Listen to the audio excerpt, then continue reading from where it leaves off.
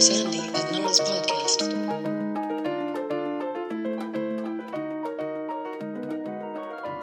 Hey, Nora. Hey, Sandy. What's up? How you doing? How you feeling? I'm okay. Guess what I'm doing tomorrow? Well, tomorrow. Guess what I did yesterday based on when people are going to be hearing this? I don't know. Starts with a V. Starts with a V. Starts with a V. Vaccination? Yes. Oh, that's great. Yes, I got my appointment. Yeah, oh my yeah. God. That's great. That's great. I'm really glad to hear that. Yeah. So glad to hear that. Yeah, it is great. And it's nice to have this like cascading situation where like everybody is kind of going through this same kind of process and we're watching the effects in the numbers. So that's nice. But how are you? Great. I'm now what they call fully vaccinated. It's been 2 weeks since my vaccination. I'm seeing, all of this reporting from the CDC that's saying, if you're in America and you've been double vaxxed, you can stop wearing your mask. And it's kind of making me annoyed because it's not exactly what the CDC guidelines are, but that's how it's being reported. And it's just frustrating. I want us to be better at how we communicate really specific public health guidelines because it's so dangerous for some people. But suffice to say, I'm still wearing my mask if and when I go out, but I'm feeling really good about the fact that I have been double vaccinated. Mm-hmm. Have you been licking any doorknobs or celebrating with any kind of like disgusting habits coming back? Is that a white culture thing that I just don't understand? Licking doorknobs? No, I have not been licking any doorknobs. Okay. I'm living the same COVID life, just trying to be as careful as possible until we get a little bit more information because, LA County right now is at just about 60% of people have one vaccination. Wow. And just about 50% have two vaccinations. So it's really slowed down, which is, concerning public health wise. Why has it slowed down? And we are not quite off of lockdown. We're in the last level of, there's like 5 levels of lockdown and we're in the easiest one, which is like 25% capacity at restaurants and so on. And so we're still in it, just because vaccinations have been going fairly well doesn't mean that this is quite over yet. And, we don't want to do what has happened so many times, which is getting excited about the numbers and moving too quickly to make changes before we really should. Right. So, yeah. Not much has changed here, but I'm still feeling really encouraged by, just all of this progress and moving forward. So that's good. Yeah, it's really great. It really is great. And I think I saw this past week that LA has had a couple of days without any deaths, which Canada is not so lucky. Of course, there have been some parts of Canada that have been that lucky, but really, really looking forward to that death count starting to hit 0 finally. Yeah, that'll be really wonderful. You know what else is wonderful? All of the support we get from our listeners. Do we have some folks to thank? Oh my God. Okay, so tonight it's not some folks. It's like a full-on fucking grade 3 class of folks. What? Okay? Oh my God. So everybody hold on to your hats. We have got so many people to thank today. And so thank you for your support to Vanda, Mireille, Eileen, Jeannie, Yvette, Kieran, Christian, Jay, Ali, Tomoko, Alyssa, Corey, Stephanie, Bonnie, Zoe, Rebecca, Ariel, Brandon, Stuart, Awesome A, Ruth, Morgan, Heather, Haley, and Peter. Thank you so much, everyone. This is just like, amazing. It's amazing. Thank you so much. Yes, thank you. We totally appreciate all of your support. And today we're going to get into some pretty heavy topics, some of which are in part related to COVID. But before we do that, we wanted to just mention a couple things that are going on. So, Nora, Quebec Solidaire? Yeah. So this past weekend was the National Council of Quebec Solidaire, which is a left-wing political party in Quebec, of which I'm a member. And there's this really weird decision that the National Executive made. So there is Quebec Solidaire has commissions and caucuses and collectives. And collectives are like the least formally organized group of people coming together. And you can form a collective for any reason, pretty much. And there's a very basic approval process. But after that, they're kind of like open and loose structures. And the idea of the collectives, of course, is that people can organize on specific issues and they can find other people within the party that care about whatever issue it is that they're organizing around. So at the last National Council, which was in 2019, the National Council approved the existence, the creation of a collective that was called the Anti-Racist and Decolonial Collective. Mm-hmm.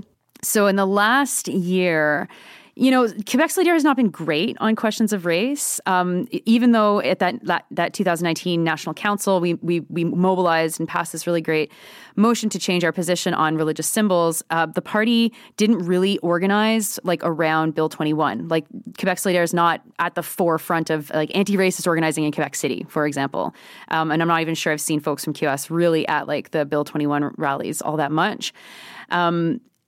And so, the collective has been like increasingly frustrated with some of the things that the leadership has said and some of the lack of action. And it all came to a head when there was a tweet from someone called Amir Attaran, who people might know. He's a bit of a dick. But he said like Quebec is like the most racist place in North America, like next to Alabama or something like this. And the leadership like quickly was like, this is Quebec bashing, rather than like, Attaran's a shithead, but like, let's engage with what he's saying. And the collective called them out. And so that kind of started the spiral of the collective making public statements and QS denouncing the collective in the press. The collective talked about white supremacy within the media. I think they called the leader of the Parti Québécois a fascist or a journalist a fascist. There was like some very pointed words that were being used. And then the party was like, this is bad, you have to stop this. Jeez. And so it all kind of came to a head when the party decided to like send out some sort of communique or something to explain like its dissatisfaction with the collective. The collective wrote to the National Executive saying, we understand you're going to do this. You should not do this. The letter's defamatory, and we won't hesitate to like go to the Human Rights Commission over this. The National Executive was like, whoa, a cease and desist order, even though it wasn't. But anyway, they called it that, and decided to slip in after the last time that most of the ridings have had the debate on the amended motions package, a motion to censure the collective. Oh my God.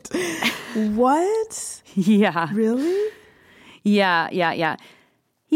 And so what happened after that was that the motion of censure became the only story the journalists were talking about, because, of course, journalists were implicated in this whole story before because of the charges of fascism or white supremacy within media. And, the two co-spokespeople of the collective, like one is a woman who wears hijab, who's taken like an incredible amount of shit for being a candidate in an election in this province. The other co-spokesperson is an Inuit woman who also was a candidate in the last election. And like the look is really bad. Yeah, no shit. And so they put this, motion of censure towards the membership. A lot of ridings, my riding included, did not have the opportunity to debate this. So there was no direction that we could give to our delegates for how to vote on this. And the party's 90% white and francophone. Oh, great and look. So... Yeah, right. And so, let alone the press conference that started the National Council, the only kind of thing that came out into the press was one of the co-spokespeople saying, this motion of censure, I support it and it's going to pass. And you're like, why are you saying that? This fucking looks really bad. And then it passed at 75%. What? Oh my God. Yeah. Wow. Okay. Yeah. So I mention this because, I'm simplifying it. There's like, as you can imagine, there's personality issues here. The National Executive has charged that the collective has engaged in harassment and intimidation and legal threats. And that's been the chorus that you've seen like in the online debates on and on. The collective is harassing and threatening the National Executive. But it's just so weird because it's like there's no discussion of power, like as if the National Executive and the collective are like the same level of like activists, in the party, which they obviously are not. And Yeah, and it's just a reminder to me that like we need to be really pushing, especially white people who like are engaged in anti-racism work. We need to be pushing other white people to be like showing them what this really looks like from outside, because a lot of them are really like focused on the personalities and like, no, you don't understand. This person actually said this and this person actually said this and this is actually what's happened. And it's like, no. That really, I mean, they could have done way worse and this still would have been unacceptable. And so I don't know what it's going to look like because the vote only just happened. Yeah, well, also you're not censuring a person. You're censuring the collective. That's very bizarre. So that's it. Okay. Well, good to know about that. The thing that I have been obsessed with over the last few days, like to the point where like I'm really going to struggle with this civil rights exam because I've been so obsessed with this, is I made this tiny little kind of innocuous tweet about a week ago. Colin Kaepernick announced this book on abolition, and the cover of the book, he tweeted it, and it is a riff on an old Emory Douglas piece. And essentially it is a dark-skinned Black woman who is carrying some newspapers that say abolish the police. And so he announces, we're publishing this book, Abolish the Police. And the responses to it, there's so many bot-like responses that are just like, I thought it was kind of funny and ridiculous. It's just like, why have you used this image of a dark-skinned Black woman to promote this? Black women are not against the police, and we never have been. And it's like, what? So much abolition writing, thinking, talking about it being anti-carceral, anti-police, anti-prison, like comes directly from Black women. So I was like, this is hilarious. And so I retweeted it and just said, this is really funny that, whoever's programmed these bots, like doesn't even understand what a right-wing Black woman's response to this would be, because it wouldn't be this. Like, this is just not born in reality. So I tweeted something that I thought was kind of innocuous, and so did the world for the first 2 days, because who cares? And then all of a sudden, I started getting all of the bots. And, maybe they're bots, B-O-T, maybe they're bots, B-O-U-G-H-T-S. Ooh, like, as in that was bot nice. Accounts. Thank you. I've been thinking about this for a minute. Bot accounts. But, some of them do feel more like actual people. And then maybe part of that is because the bot strategy is working. But basically, they're all saying they're all acting the same and doing similar things that make me think that they're bots. So one is that they have the same message over and over and over to me. So, which is, Black women aren't anti-police. Black men are, and they are trying to make it seem like Black women are. Black women have never been anti-police. Using a dark-skinned woman to promote abolitionism puts dark-skinned women in danger. I don't know. And Colin Kaepernick and men like him will date and fuck light-skinned women, but only see dark-skinned women in their utility as like really aggressive, and that Black women are pro-police because Black women experience gender-based violence from Black men. So I was like, whoa, all of this all happening at the same time. And then I start to look into it and I notice some other things. One, all of these bot accounts are liking every tweet that is tweeted at me. They're going back and liking every single one. That's one thing that is on this same messaging. They're all tweeting at me that they're not bots. Most of them, I would say like 85%, their photos are like either a cartoon or some image that they've grabbed from the internet. And none of them are like actual photos. Or very few of them are actual photos. And most of them have some really weird stats in their tweets. So things like maybe they will have joined in 2012, but there are no tweets available before November of 2020. And a lot of the activity around these tweets either start or coalesce around November of 2020, which is significant, of course, because that is when the American election took place. And the numbers and data after the American election suggest that Black women, by and large, voted in one particular way.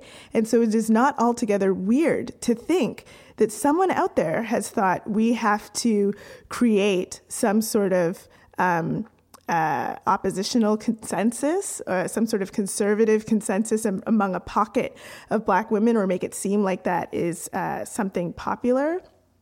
Very, very weird. Another weird thing is that they all started calling me Mammy, which, yeah, like this idea of a Black woman who supports abolition is a mammy, which doesn't make sense for the actual use of the term mammy, but they're all calling me that. And the usage of that on Twitter as an idea begins at the beginning of May. It's not anywhere else, not any time else. So anyway, I just thought, wow, this is, regardless of whether they're bots or actual people, it's clearly coordinated. And I just hope that somebody is looking into this, because just seems so fucking bizarre. Well, it seems like the questions that I have are like, what is the purpose of this? Like, as you say, it's to build some sort of political consensus in one way or the other. But then it's like, okay, but who's paying for it and who's behind this? And why don't we know more about it? Like, why don't we know more? Twitter's been around for fucking ever. How don't we know more about like suspicious behavior like this, where terms will come out of nowhere, where groups of people come out of nowhere, where accounts are dormant forever and then not dormant all of a sudden and purchased right in time for the fucking U.S. election? I mean, I also saw some very weird bots as well, all coded as Black individuals and all like being angry that I wrote an article about how the anti-mask movement is a white supremacist movement. And every individual that responded to me had some sort of like riff on, you as a white woman are putting my Black comrades in danger at BLM because they also had their movement hijacked by extremists in Antifa. It's like, what kind of math is that? So although everyone that responded to me had pictures, they were actually pictures of people. Some of the pictures I was able to like track down and be like, this is not you. And some I couldn't. And I was like, whoa, what is going on here? Yeah, I was able to track down some of the photos too, and to verify that they're not the individuals who are responding to me. So it was all very, very strange. And it's still going. It's been going for days. It's like, who cares about this? This was tweeted like last week. Why are you still interested in this? So something's happening there. I hope that there's a journalist out there who's interested in it. But we do need to switch gears, because we wanted to talk with you all about what is happening internationally right now. So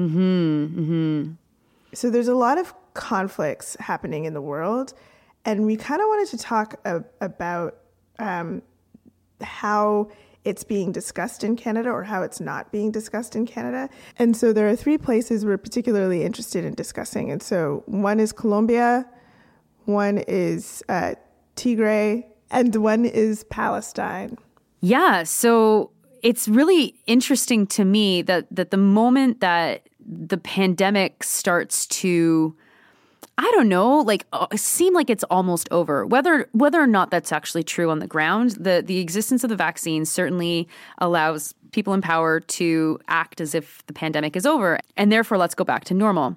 And so in Colombia, you have a government that was trying to raise taxes disproportionately on low-income and middle-income Colombians, and this incredible street festival-like set of protests erupted, mostly led by young people, to then face like violence at the hands of police. And, almost 50 people at least have died so far. And I don't know if anybody listening knows about this, but I certainly have seen more about Colombia just by being in a rally for Palestine, where local Colombians also came with their placards to, remind Canadians to also look at what's happening in Colombia. And I was like, oh, right. Like, yeah, we also should be paying attention to that. Yeah, it's really quite stunning that we haven't heard more information, just given how much Canada has going on in Colombia in terms of mining operations there. We really should have an idea what's going on. We should have people, in terms of journalists, stationed in Colombia to tell us what's happening. But I think CBC has only published 3 or 4 stories total. And this is a conflict that's been going on. These protests and violent repression has been going on for over 2 weeks. And the situation is really dire. I mean, COVID was so bad in Colombia that, there was this movement of people who started to put red flags or red rags outside of their windows to denote that they were really hungry, like that they couldn't afford food. It was devastating. And then so for the government to announce this tax that was really going to impact people's ability to take care of themselves upon recovery, of course, people took to the streets, of course. And some of the same things that we see here in terms of giving extra powers to the police to be, levying fines to people who are interacting with one another out on the streets during COVID. We were seeing that happen in Colombia as well. But it's gotten so awful. Like the police had a truck that they were using to attack protesters in the same manner that, that we've seen in other places with civilians attacking protesters with their trucks, like trying to run people over. The police, they had helicopters that were shooting at people from the sky. Like it's unbelievable what's happened there. And the fact that, part of the way that the economy works and how exploited certain communities are in Colombia works is because of how, countries like Canada and operations like the mining operations that we have in Colombia exploit people and taking raw materials and leaving people destitute is that's a responsibility of Canada, and we should have an understanding of that, but we don't. Like it's not only do we not have that understanding, it is apparently not worth covering, and that is really, really unacceptable. Mm-hmm. Well, yes. And so let's talk about what's happening in Tigray, which is a region of Ethiopia. I certainly have seen people posting about this on Twitter and telling, the world to pay attention to what's happening in Tigray. I haven't seen it reported in Canada at all. I mean, maybe an article, but it's hard to know because I've just seen it from my Twitter feed. So an article I saw may have been from another country, but in November, the Ethiopian government started military attacks on the Tigray region, and this has led to the displacement of millions of people. There have been tens of thousands of people who fled to the Sudan, and a lot of people are charging that this is ethnic cleansing. It's you've got on one side you've got the government. On the other side, you have the Tigray People's Liberation Front, which was a group that had actually controlled government before the current government. So, I mean, you don't have to think too hard probably about how those kinds of tensions erupted.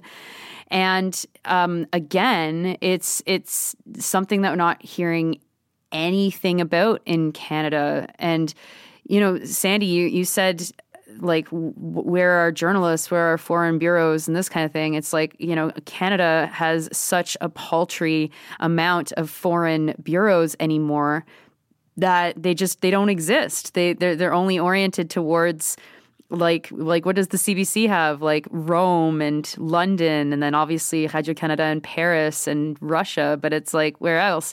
Like we don't even have a Middle East bureau anymore. In considering what's going on there, I mean, I guess it's maybe safer for our journalists to not be there and attacked by the Israeli government. But they probably wouldn't actually be attacked because they do a lot of work helping Canadians understand that that genocide really as being a two-sided conflict. And, you know,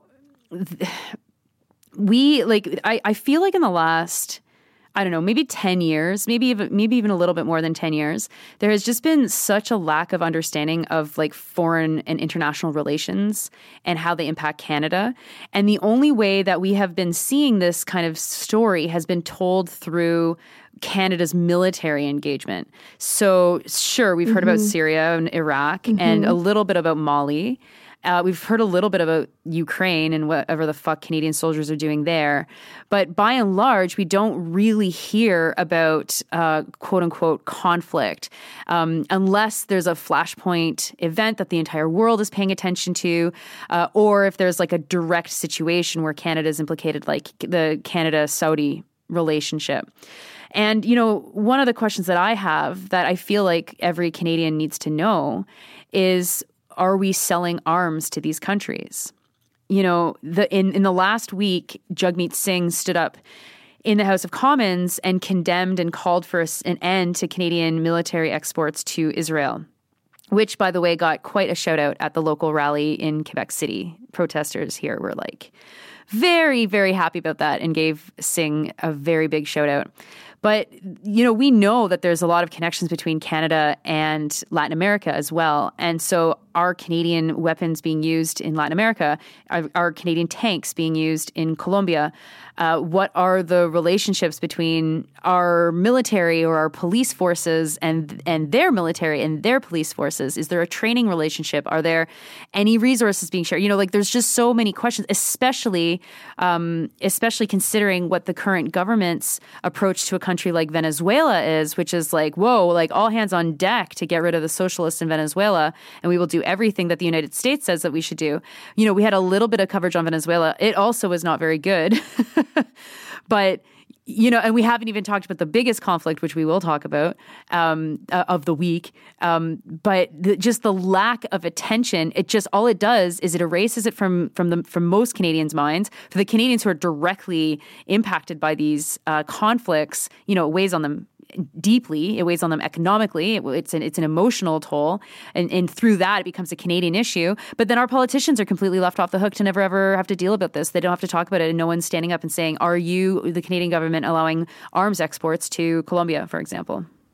Yeah, it's absolutely unacceptable also because of, you know, the fact that there are so many communities in Canada that are from all of these different places who, one, need to have the information.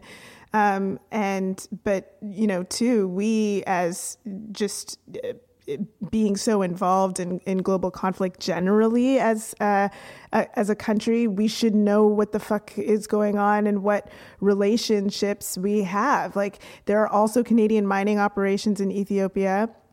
And right now, the government in Ethiopia is restricting access to aid for people who have been targeted by this ethnic cleansing. And it's just, why are we not talking about this? I do not understand. And it's really, really quite frustrating. A number of activists and people in Canada who have been doing so much work to try to get the word out. People from the Colombian community, people from the Tigrayan community who've been doing so much work trying to get this word out. You know, I commend those people for doing all of this work in the face of what really feels like, when the media isn't paying attention to these atrocities, it feels like indifference. And, you know, knowing some version of that, being an activist for Black people in Canada, it's devastating to feel like your issues don't or the very real repression that your community is facing doesn't deserve even the slightest bit of attention is really devastating. It is, it's psychologically destabilizing. And then to also continue to do all of this work on top of that is really, really hard. So I want to commend all the activists who have been really, pushing to make sure that people understand this stuff, and just for the journalists who are listening to really, I don't know, something's got to change. We need better coverage for these issues that are so just so violent and hard to live through for the communities who are here watching these things happen abroad. Also, let's talk about Palestine, because there has been a shift, I think. This is a community who's been experiencing, much like the Tigrayan community and the Colombian community is experiencing now, like years and years and years of indifference.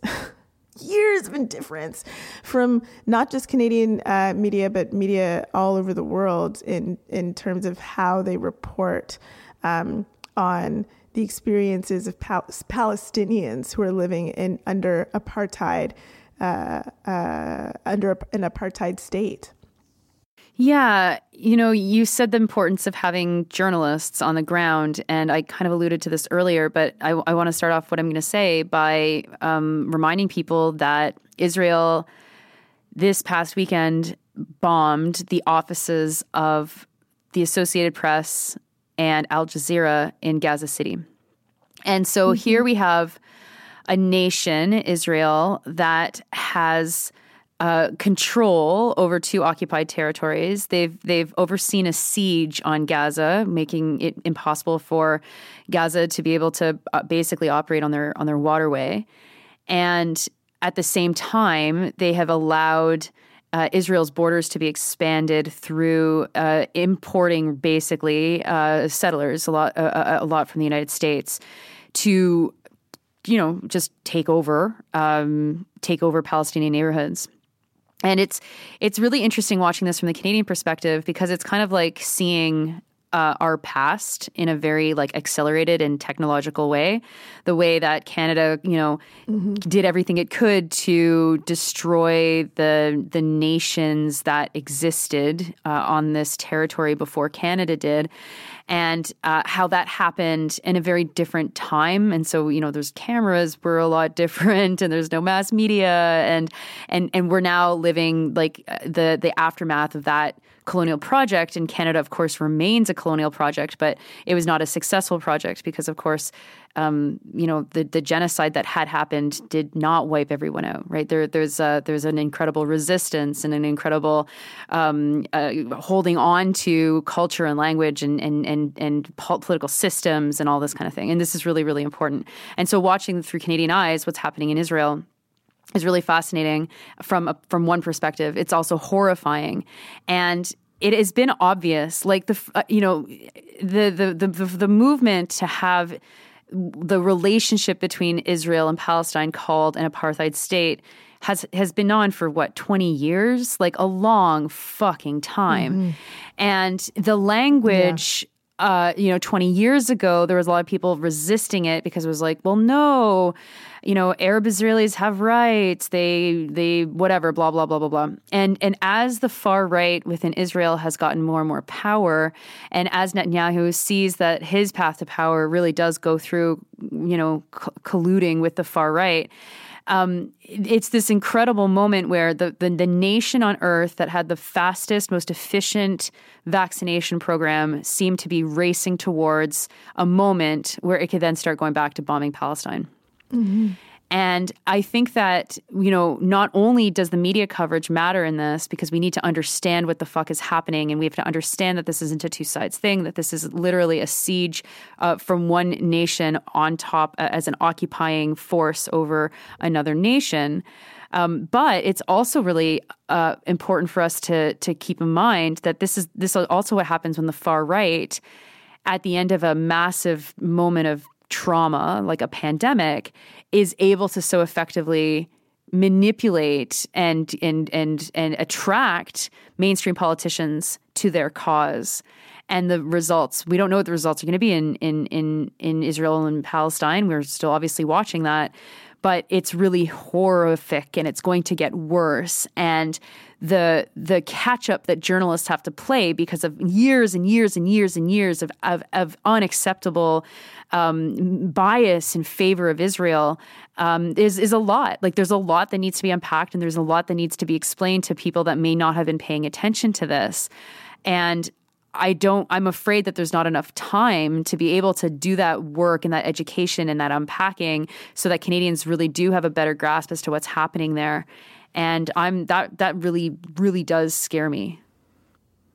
Yeah, I mean, it's critical that we have an understanding of what's going on, not just because of the again, the importance of us understanding this really horrifying this horrifying situation, but also because, again, Canada is involved in this situation, right? Canada is a strong supporter of Israel. Canada provides weapons to Israel, and we should have had a long time ago public discussions about Canada's involvement in the repression of Palestinian people and in its support for apartheid, but we have not. And when I say that there's been a shift, when I said that earlier, what I mean is that I'm seeing a lot more this time around, more than ever before, organizations taking note of the sorts of calls that activists are calling for. So I've seen, labor unions are taking positions. The fact that Jagmeet Singh made those comments in the House. Student unions are taking positions, and Nora and I know that for a long time that was a really fraught argument in the student movement. And so something has shifted, something has changed, and I just think that we should all, those of us who are listening to this podcast and are invested in, some form of liberation in the world for repressed people, we should note how long it took to get to this place. Like how long it took to get to this place. And we are still in a moment where Canadian media and politics is not discussing this in the way that they really should be. Some of the first stories in the CBC in reporting on this were about Hamas firing rockets into Jerusalem. It was about Israelis moving into bomb shelters and using this really passive language to discuss what was happening to Palestinians. So I'm looking at some headlines from May 8th. And one says, more than 200 Palestinians hurt in a night of clashes in Jerusalem, medics say. And this was the night that the Al-Aqsa Mosque was targeted during Eid. And I just, that is fucking unacceptable, that is the level of news that we are getting to talk about this fucking humanitarian crisis, this attempt at ethnic cleansing that has been going on for so long. And again, Canada is intimately involved in this. And as the public, we should be able to say how we should be having public discussions about how Canada is involved and whether or not they should be involved, which is obviously the answer is absolutely the fuck not, and unless they're trying to support Palestinians.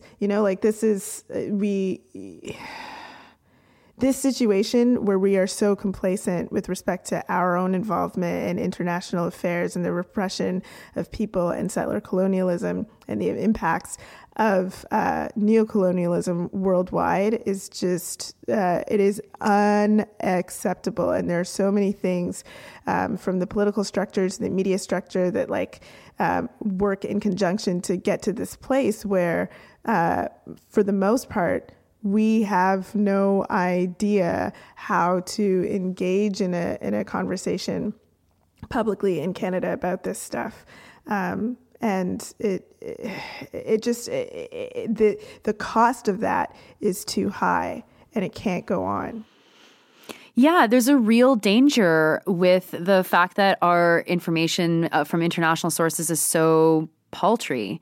Like, we have more connection to other parts of the world than we've ever had, thanks to the internet. We're in this age where you really can find out the news that you might want to find out that might be local, let's say.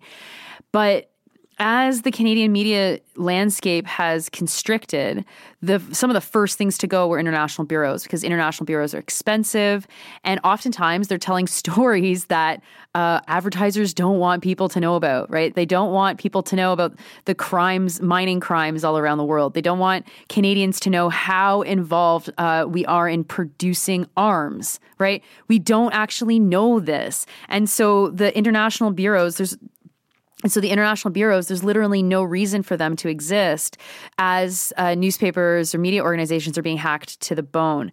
And the problem, of course, is that, you know, where local news can be replaced by new kinds of local reporting, international reporting can't really be. I mean, you can come up with some sort of interesting network of maybe, I don't know, some kind of journalist that's located here and there or whatever, but that's difficult. That's not the same as like reporting from Jerusalem in the perspective of Canada, right? Like, we need to know what's happening in Jerusalem, and we need to know what's happening in Jerusalem as it's relating to Canada. And those are two different kinds of stories.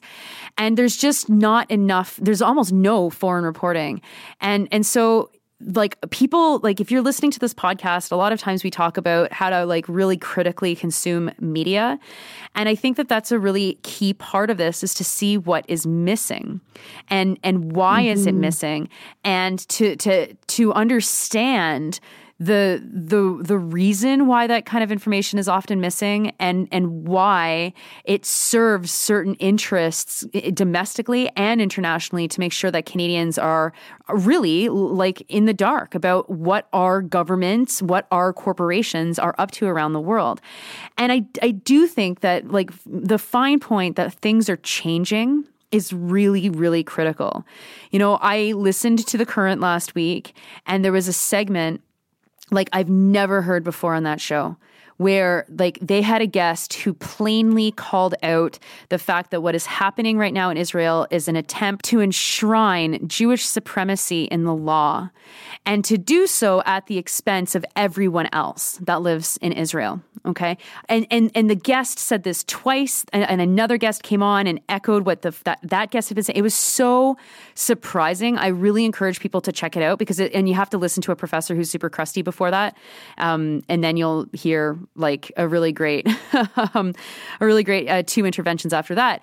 And it was just like said to me like, okay, maybe things are shifting here, but for fuck's sakes, it took so long, and it has been so unacceptable the way in which Canada has absolutely aided the state of Israel in its campaign of ethnic cleansing, while at the same time refusing to engage in any kind of adult discussion on what's happening there.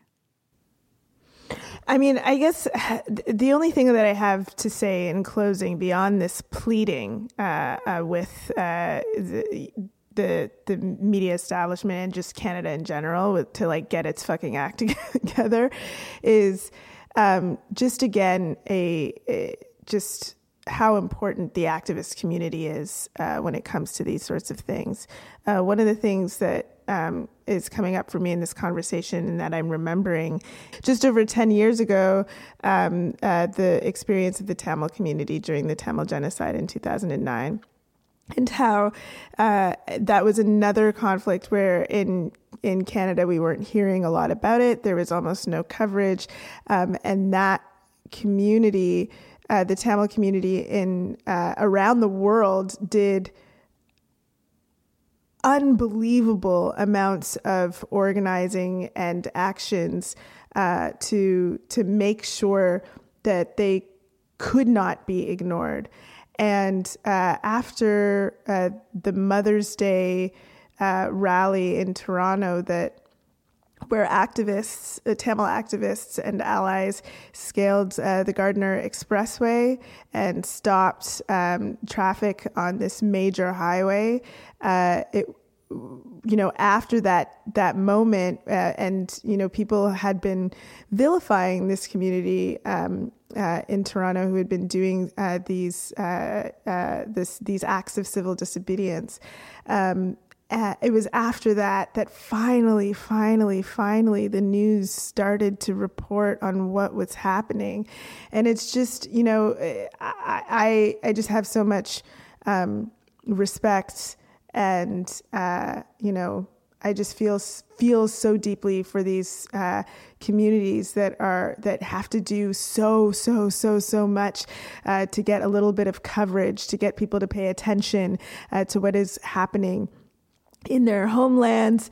And it just shouldn't have to be that way. But I do want to commend all of the activists who've been doing all of this work, the Palestinian activists for years and years and years, the Colombian activists right now who are attempting to try to stop the ignoring of their plight, the Tigrayan activists who are doing the same.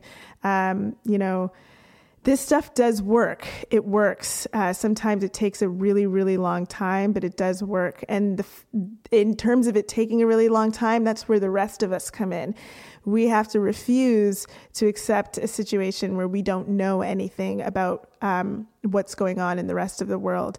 And so for this little listening community of Sandy and Nora fans, please be a part of that. Be a part of refusing to accept bullshit coverage on what's happening in Palestine from our news media. Make complaints when we need to the CRTC. Demand coverage from different parts of the world. Ask different news outlets, where the fuck are you on this stuff? Are you guys going to be reporting on this? We have to shift the landscape and make our own media sometimes too.